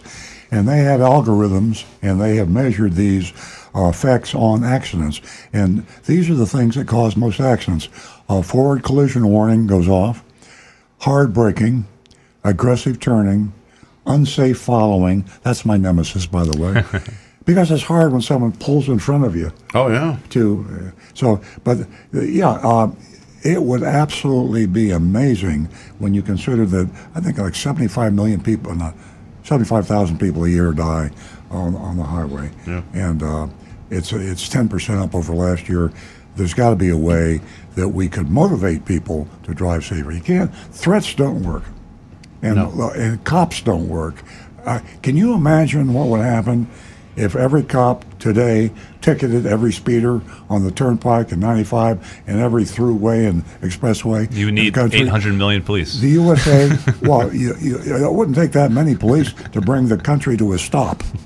You pull a car over, what happens? Everybody slows down. Oh, there's a cop. I'm going to slow down. Yep. If every cop pulled over every speeder on every turnpike and throughway in the United States, or the world would stop. You can't do it. We created a monster of speeders, and we just have to let it go. Yeah. Back to your Tesla app that you're reading from. As I asked you before, I'll ask you again. Does Tesla, we're both registered. We're right on the screen. We hit my name or your name, whoever's driving. Does the app have the ability to know exactly who is driving? I want to know who has the 99 and who has the 100. I think I'm they going know, to stay out of this. Because I think- that's not just for I think competition. They know, but they don't care. That'll allow the That's driver to know whether they followed too closely or, what their weaknesses are. They're not going to say we're going to turn it on autonomous, but you have to promise not to let Earl drive the car. That ain't going to happen. It only works when Nancy's in the car. It does break it down, I think, by the trip. So if you kept a log of what day and time you drove, If you watch it, yeah, you could probably do that. Okay, we're going to keep a log. That's good. Any kind of feedback, I think, helps improve behavior. I remember when I first had a Prius, and you would get the mileage feedback, and then me and my brothers were competing to who could get the best miles per gallon. You're wearing your Fitbit or your Apple Watch, and now you're going for 10,000 steps a day. Yeah. Just getting that feedback helps improve performance. Yeah, it's such an incentive. Mm-hmm. Yeah. All right, good stuff. I can imagine that if I pulled up to the gas pump and it said, enter your driver number for your driving record, you get a 5% discount or 10% discount. Great idea. Boom. Because you are a cautious driver. Yeah. Come on. That'd be great. You need to get to Tallahassee, Dad. Get this on the books. Yeah. Hey, everyone that's listening, what do you think of this conversation that's going on in the studio this morning? Give us a call toll free at 877-960-9960. And you can text us if you're shy at 772-497-6530. And ladies, $50 for the first 2 new lady callers. Now back to Josh. Okay, I got a couple of feedbacks here I can read. This person sends in a question. I have excellent credit. Can I get a sub $100 monthly car payment and 0 money down? I drive only a few times a month. Uber isn't a good option for me. I have excellent credit. Basically, is there any way I could find someone to lease me or finance me a car for under $100 a month and 0 down? It's unfortunately that's a tough payment to get to without a significant down payment. Most banks will only loan out a minimum amount of money, and to have a $100 car payment, it'd have to be something around a $5,000 or $6,000 loan. The average car payment today, this shook me up when I read it, or Nancy told me, I'm not sure, $1,000. The average car payment is $1,000. So for you to get a car payment for $100, no matter how good your credit is www.ain'tgonnahappen.com. Yeah, I was going to say, it's a shame they mentioned Uber not being a good option, but for $100 a month, you could probably get quite a few Uber rides. So Uber's up too. Everything's up. Yeah. Everything's up. Yeah, $100 a month. I think you're going to be on Palm Trend. So good luck to you. Here's another one on the. Let's go on back to Nancy. We're going to get back to the phones. I see where Charles is calling from North Palm Beach. Good morning, Nancy, and good morning to all of you. A quick question for Rick. I live up in Connecticut for about 5 months of the year, and then I'm down in North Palm for 7 months. And thinking about buying a hybrid. So my question right now is, it's really easy to store my car over the winter up in Connecticut. It's just gas stabilizer and a battery tender. But for a hybrid, are there special considerations? Nope, pretty much same thing. The hybrid, the long-term battery, it's not an issue. Everything's okay? Generally not, because the newer cars now, the newer hybrids, are all running a lithium-type battery, and they actually handle the storage quite a bit better than the old nickel and metal hydride or the 12-volt batteries that are normally used for starting them. Okay, and then one other quick question. Right now, you're charging MSRP. I'm a Costco member, and I'm wondering, does it really matter if I come in off the street and say I'm a Costco buyer or MSRP? It's going to be the same price, isn't it? No, Costco requires that you pay no more than the lowest price that model was sold. Now, of course, the contingency, the problem is the dealers have to follow the auto rules of the Costco Auto Member Buying Program. But if they follow the rules, it's in their contract. If they violate the rules, Costco can terminate them as a Costco dealer. But if you bought a car, whatever model, you're buying a Cadillac or a Honda or whatever it is, on a Costco price, if they're honoring the contract, the dealer is selling you a car at a price lower than he sold that car to anyone else. Now, if he's selling that car for $3,000 over sticker to everybody else, and he sells it to you for only $2,000 over sticker, then he'd be honoring the contract. So the prices are still sky high, even for Costco dealers. So that's the problem. To me, the ideal combination is to go to a Costco dealer and get them to sign an agreement that you will get the Costco price when the car arrives. I think we all agree, most everybody agrees, that car prices have peaked. They're not going to go up any higher. They're going to come down. We just don't know how quickly. So if you ordered a car today and from a dealer that was a Costco member, and he agreed to sell it to you at the Costco price when you took delivery, it could be a pretty good price. No, actually, my question has to do specifically with you, Earl. If I come in off the street and I say I'm a Costco buyer versus your MSRP price, that's going to be the same, isn't it? No, it'll be a discount, but it just won't be as good as the Costco discount was, before the inventory shortage. Yeah, we're pricing our cars at what we think is a price lower than the other dealers. That's what all dealers try to do. Some people try to trick you. But in reality, all businesses, they want to have a product that's priced competitively. So we believe MSRP is a really good price in today's crazy market.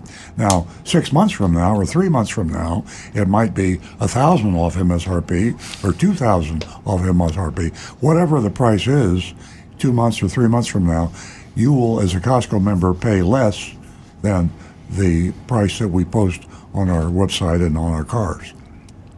Good to know. Thank you very much. Well, thank you. You're welcome, Charles. We're going to go to Bennett, who's calling us from West Palm Beach. Good morning, Bennett. Hey, good morning, guys. I have a question for Earl. I recently read an article in the paper wrote by Earl, and it seems like it's another way that the dealers are ripping off the consumers. And I want you to elaborate a little more on it. It's about getting the warranty correctly on the vehicle when you purchase it or when it came in to the dealer. You know what I'm talking about? Can you elaborate on that?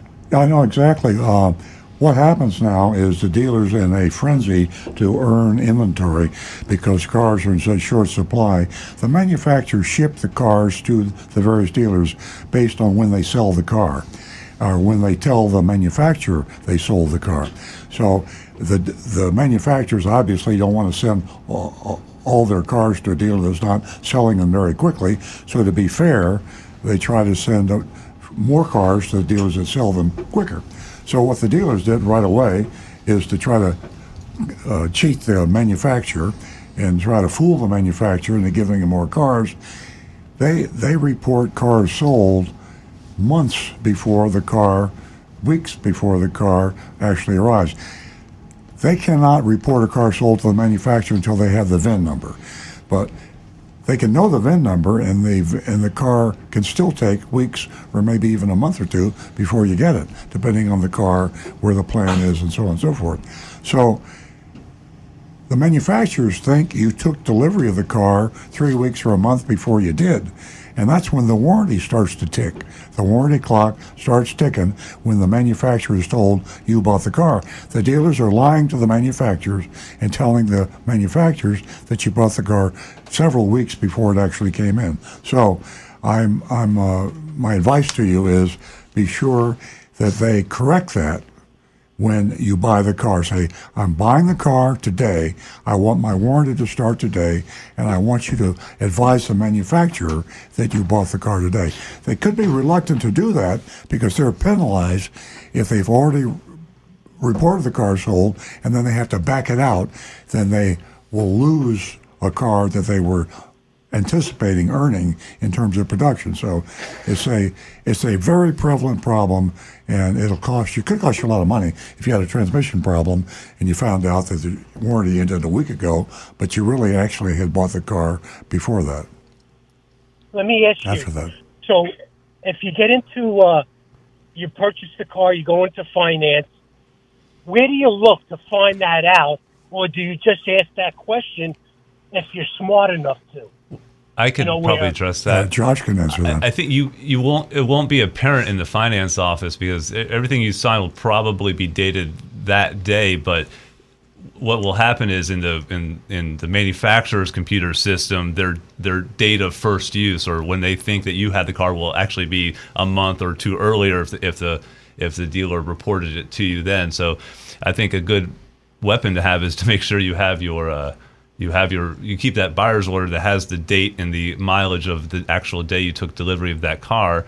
And then you could probably check with the service department and have them verify your date of first use and make sure it matches up with the date that you actually took the car from the dealership. And just to really nail it down, you could email or text the manufacturer directly and say, give your name, your address, your VIN number, and then you can send them a photostat or attach a copy of a photostat of your vehicle buyer's order and say, this is the date I took delivery of my new Honda Civic, and this is the date I want my warranty to begin from. That way, if something should happen down the pike, you'll be on record in writing with the manufacturer, and they can't argue with you. Mm-hmm. Get ahead of it. Tell them that with no problem. Okay. Great information. Let me ask you this. Let me ask you one more question. Sure. Do I buy a Toyota from Earl Stewart or Costco? Well, you're buying it from Earl Stewart, but we're an approved Costco member, and the Costco auto membership problem, actually, they have a separate company. Costco has a separate company they go through, but it's legitimate. If you use that Costco member buying program and you follow the rules, you will get the lowest price that you can buy that car for anywhere. But it's the dealer that's selling the car. Now, not only I'm not worried about trusting Costco. I trust Costco. They're the best company I can think of. But the dealer is the problem. If you have a problem, you need to let Costco know that this particular dealer violated the terms of the agreement. They will call that dealer and either cancel him or get him to do the thing he should have done in the first place. Okay? Thank you very much for the call. It was great hearing from you, Bennett. I believe we are going to go back to Josh for some text, and we'll talk to Rick. We have a couple minutes to burn before the mystery shopping report. Here's a text that comes in. My friend recently took her 2016 Audi to Coral Springs Audi for a new battery. They charged $205 for the battery, but $433 for the installation. They said it took 1.5 hours to install because they had to reconnect the computer to the battery, the transmission, and all the other systems. Why did it take so long, and does this sound legit? Wow. Something sounds a little off there. I have seen some cars that take a little longer to change the battery because of the location of it. Like Dodge for a while was putting them down in behind the fender. Mm-hmm. But I can't imagine that amount, especially on an Audi. The moral to the story is get in writing an estimate of what it's going to cost. What state is she from, did she say? It's in Florida, Coral Springs. Okay, in Florida, the dealer is required to vary no more than 10% from the written estimate. So always get a written estimate in Florida, and in other states, check with your state law to see what your consumer rights are. And if they say it's going to cost you $150 and they charge you $700, they can't do it. They can only go 10% over the quoted amount. Get the estimate in writing. Yeah. Yeah, that just sounds crazy. Somebody's playing a game there. Yeah. All right, here's another one for you, Rick. I filled the gas tank as full as I could get it. I've done this many times. Bad idea. Now the fuel tank is stuck on F, full. Anyone else have this problem? How do I fix it? Is that from overfilling? Like after the click? It very much can be. The best thing to do, drive the car for a while to use some of that fuel out. Try find a place with some speed bumps. No kidding. Because literally the 99.9% of fuel tanks, the sending unit is actually just a float on a little metal arm. And when you fill it too full, if it got up there all the way, it may jam. Huh. So once you've driven to where that gas level has dropped a little ways, hit a few speed bumps, it may jolt it and drop it loose. Is that the way you fix cars at our dealership? No, because they rarely come in with that problem. He hits the railroad tracks. If they did, you could really beat flat rate, couldn't you? Could be. Yeah. But the faster, the better. One of the biggest reasons why it's a bad idea to keep filling up after that gas handle has clicked off is because of the charcoal canister. Now, what this system does is it collects the fumes as the fuel in your tank will evaporate. Some will evaporate and you'll get some gas fumes there. These fumes are collected in the charcoal canister and then sucked up into the engine and burned while the engine's running. If you overfill your tank, liquid fuel can get into the charcoal canister. That doesn't sound good. And that liquid fuel then can be sucked up into the engine, but because it's not coming in through the injectors, it can make your engine run horrible for a while, and it can also destroy that catalytic or the charcoal canister. And your evap system is government required that it be on your vehicle and operating properly. So if you damage it by running all that extra fuel in there, you have just cost yourself maybe a couple $1,000s in repairs. Yikes. All right, you heard it here, folks. Don't overfill your tank. Boy, oh boy. Rick is filled with information. I used to do that, by the way. Rick got me on the straight and narrow. Yeah. I don't do that anymore. When it hits that first click that it shuts off, stop there. There you go. We're going to the Mystery Shopping Report, and I want to let all of you know it's very important that we hear from you. We'd love for you to grade this Mystery Shopping Report from Braman Honda of Palm Beach. You can log in your grade at 772-497-6530. So take advantage of that. Be part of the show. As I always say, you are a very important part of the show. Now, back to the recovering car dealer. Okay, here we go. We've been on a used car kick for the last couple of weeks, Mr. Shopwise. Agent Lightning, the world's greatest mystery shopper, paid a visit to CarMax and Off Lease Only, two of the biggest used car operations in South Florida.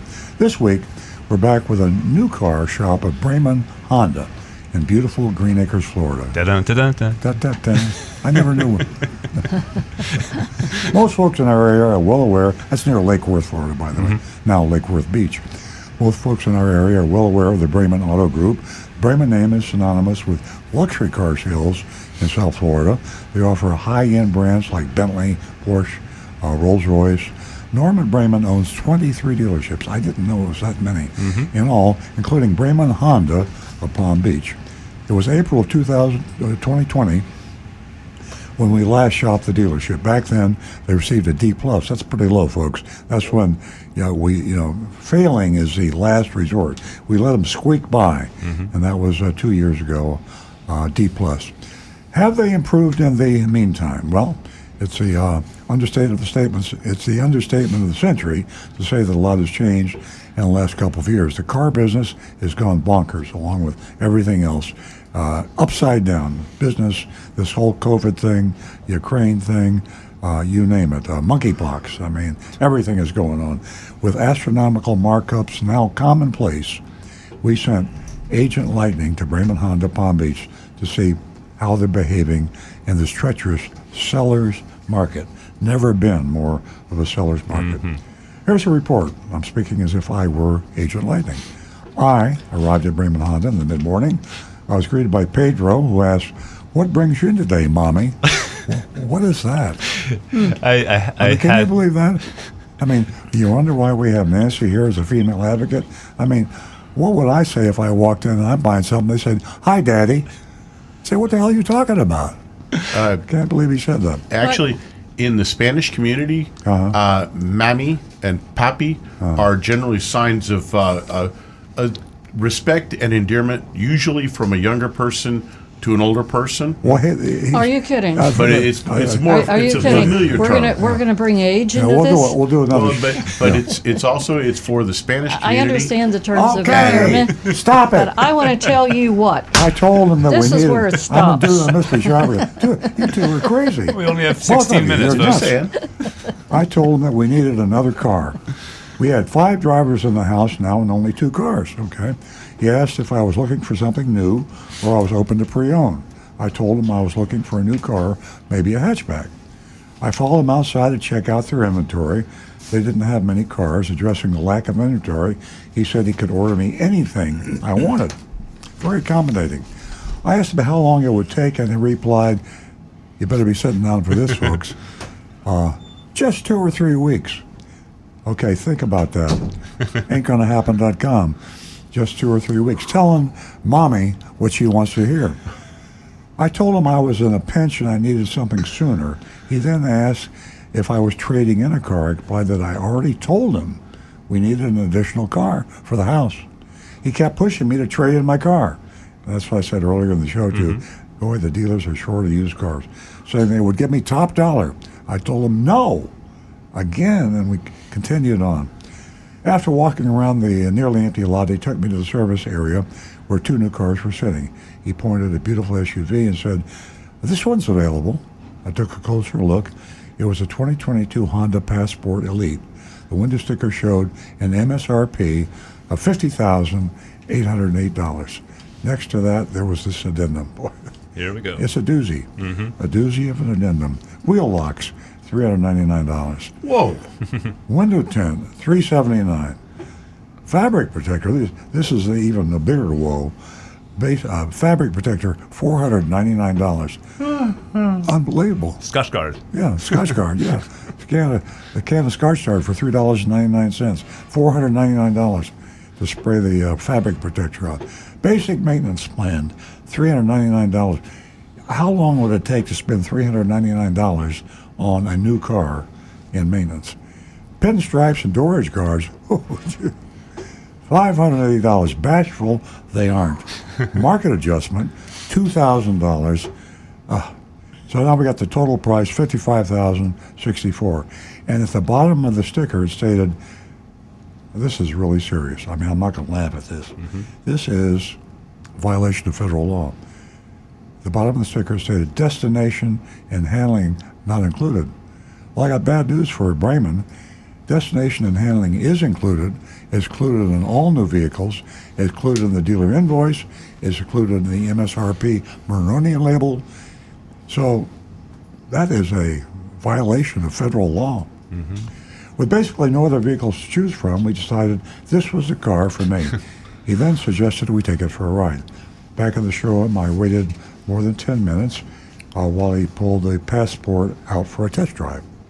We took it for a spin, returned to look at the numbers. Again, Pedro asked me if I was sure I didn't want to trade something in. Annoyed, I snapped back, "Sure, I'll sell you my car, and I'll just have one vehicle for 5 licensed drivers."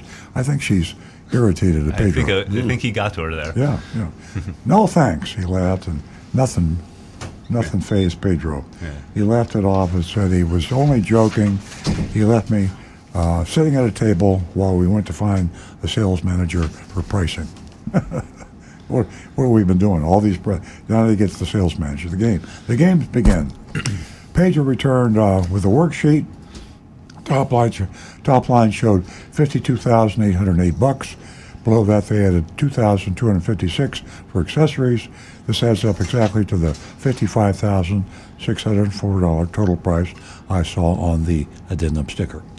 But they weren't done there. Here we go. Below the accessories, they added $399 for electronic filing fee. That's a hidden fee. That's a dealer profit. It's not a tag or registration thing. It's phony. $998 for dealer services. Phony, hidden fee. $995 for, you guessed it, destination handling. Violation of federal law. Ooh. That's a doozy. It's a doozy, yeah. With all junk fees and accessories, they were $6,648 over MSRP. And we're talking Bremen Honda in Green Acres, Lake Worth Beach, South Florida. Bremen Honda. I told Pedro I was obviously not going to pay all those fees, and he asked what I would be willing to pay for the vehicle. My reply was MSRP. He said he didn't see that happening, but he was on my side, and he would see what he could do. He returned about 8 minutes later with a revised worksheet. They lowered the accessories to $1,079, about $1,200 less than the original sheet. All the other junk fees, including the destination handling, were still there. I told him I needed to talk things over, but I highly doubt we'll be back with all the add-on fees and bogus markups. I especially don't like the double dipping on the destination charge. I walked outside, pretended to make a call, and left. Well, folks, that's it. We have pictures of the Maroni, of the addendum label, of the worksheet. There it is on the addendum at the very bottom. Destination and handling not included. It's the chutzpah to put a violation of federal law like on each car. Yeah, it's absolutely egregious. I mean, for Bremen, I mean he's an important guy. I mean, he used to own the Philadelphia Eagles. Yeah. I'm looking at the addendum sticker. It shows MSRP $50,808, then has all the accessories added, and then comes down to $55,064. Then when you come down to their buyer sheet, it says sales price is $52,808. Where'd that extra $2,000 come from? That's they added the market adjustment of $2,000, the last item on that. All right. So they included that, and then they added those accessories again. They want to make sure you knew exactly what you were being overcharged for. Yeah. So the bottom line is that no one can ever figure out the rationale to any of this, and it's just a way of smoke and mirrors to confuse the buyer. And of course, Agent Lightning is definitely not confusable. You can't confuse her. Nothing gets by her. And so, but people do. People do get confused, and they assume it's in writing. And Pedro probably has an honest look about him. Most salespeople do. I mean, if you look like a crook, you're not going to make a very good salespeople person, because you're not going to get hired in the first place. And if you get hired, you won't sell any cars. So you have to look honest. Pedro looked honest, and that's what happened. People, I promise you, Bremen's sell a lot of Hondas and make a lot of money. But like you said, you don't think Norman Bremen really knows what's going on in Green Acres? I guarantee you he doesn't. And I mean, I don't know the man. I've known him for a long time, but I've never known him real well. I think he's a good guy. I mean, I know this. He stood up to manufacturers. He just seemed like a stand-up kind of a guy. No way is on top of everything that's going on in 23 dealerships. By the way, those wheel locks, I looked it up on Amazon just now. Yeah. Between $19 and $25 all across the board for a set of wheel locks. Yeah. Not to mention the door edge guards or piece of rubber. Well, folks, it's voting time for Bremen Honda, Lake Worth Beach, Green Acres, South Florida, and how do you grade them? Let's hear the grades. Well, I mean, I can give you my grade personally. Oh, okay. I'm gonna give them another D, but I'm gonna be a flat D. I'm gonna downgrade their D plus to a regular D, even though it's commonplace in this market. It's egregious, but the destination handling charge that took them from a C to a D. Okay, here we go. Negan 1, FFF. Get the heck out of there. Kirk in West by God, Virginia. Bremen equals full of bull. Solid F. Joseph Kelleher, F. Run for the exits. Vincent G, F. Tommy Cash, F. Bring back up the smiley face. Let's see here. Get back to, okay, here we go. Guy Larrabee, hope the FTC clamps down on these types of practices. A big fat F. Mark Anderson, Mark from St. Louis, F ain't happening, Daddy-O. Tom Seckel, F for Mr. Haney and Green Acres Honda pressure on trade-in and violating laws by double charging destination. Wayne Veit, huge F. Tim Gilliland, the biggest F ever. Brian Sidletko, I'll be kind and give them an F+. Mark Ryan, F. Cram 1624, F. When you're violated, leave. I'm going to go with the crowd here, and I'm going to say that's an F right around yeah. Well, I think Norman Bremen is really out of touch. And does everyone realize that it costs more than what the average American makes in a year to purchase a car? I mean, the average American isn't making this much a year. And Rick, you talked about Amazon. Let's talk about Amazon. Let's talk about the pinstripes, the fabric protector. I mean, I checked that out this morning on the fabric protector. You can pay anywhere from $10 to $69.95 on Amazon. Same with the pinstripes. I mean, if you're interested in enhancing your curves on your vehicle, it's all just totally ridiculous, and it certainly isn't necessary. Really isn't necessary. This double dipping, I don't know what to say. I don't know if there's a grade that I can give it. I think I'm going to leave. No, I'll grade. I'll grade Bremen. Bremen Honda Palm Beach, you get a F from me. Any more? Oh, I got a bunch from the texting world. Bob, F for Bremen. What a joke. We got another one here. F right out of the gate. The greeting and first impression was unprofessional and unacceptable. A big F. If my car was on fire in front of Bremen, I wouldn't go in there to get a bucket of water, and their service department are bigger crooks. Yikes. Anne Marie, she says, I've drove Hondas for 25 years. Then they lied to me when I went in for another Honda. I walked out and bought a Camry. Jonathan Wellington, all the scammers deserve an F. This one is no exception. And Frank says, I'm in a generous mood. F.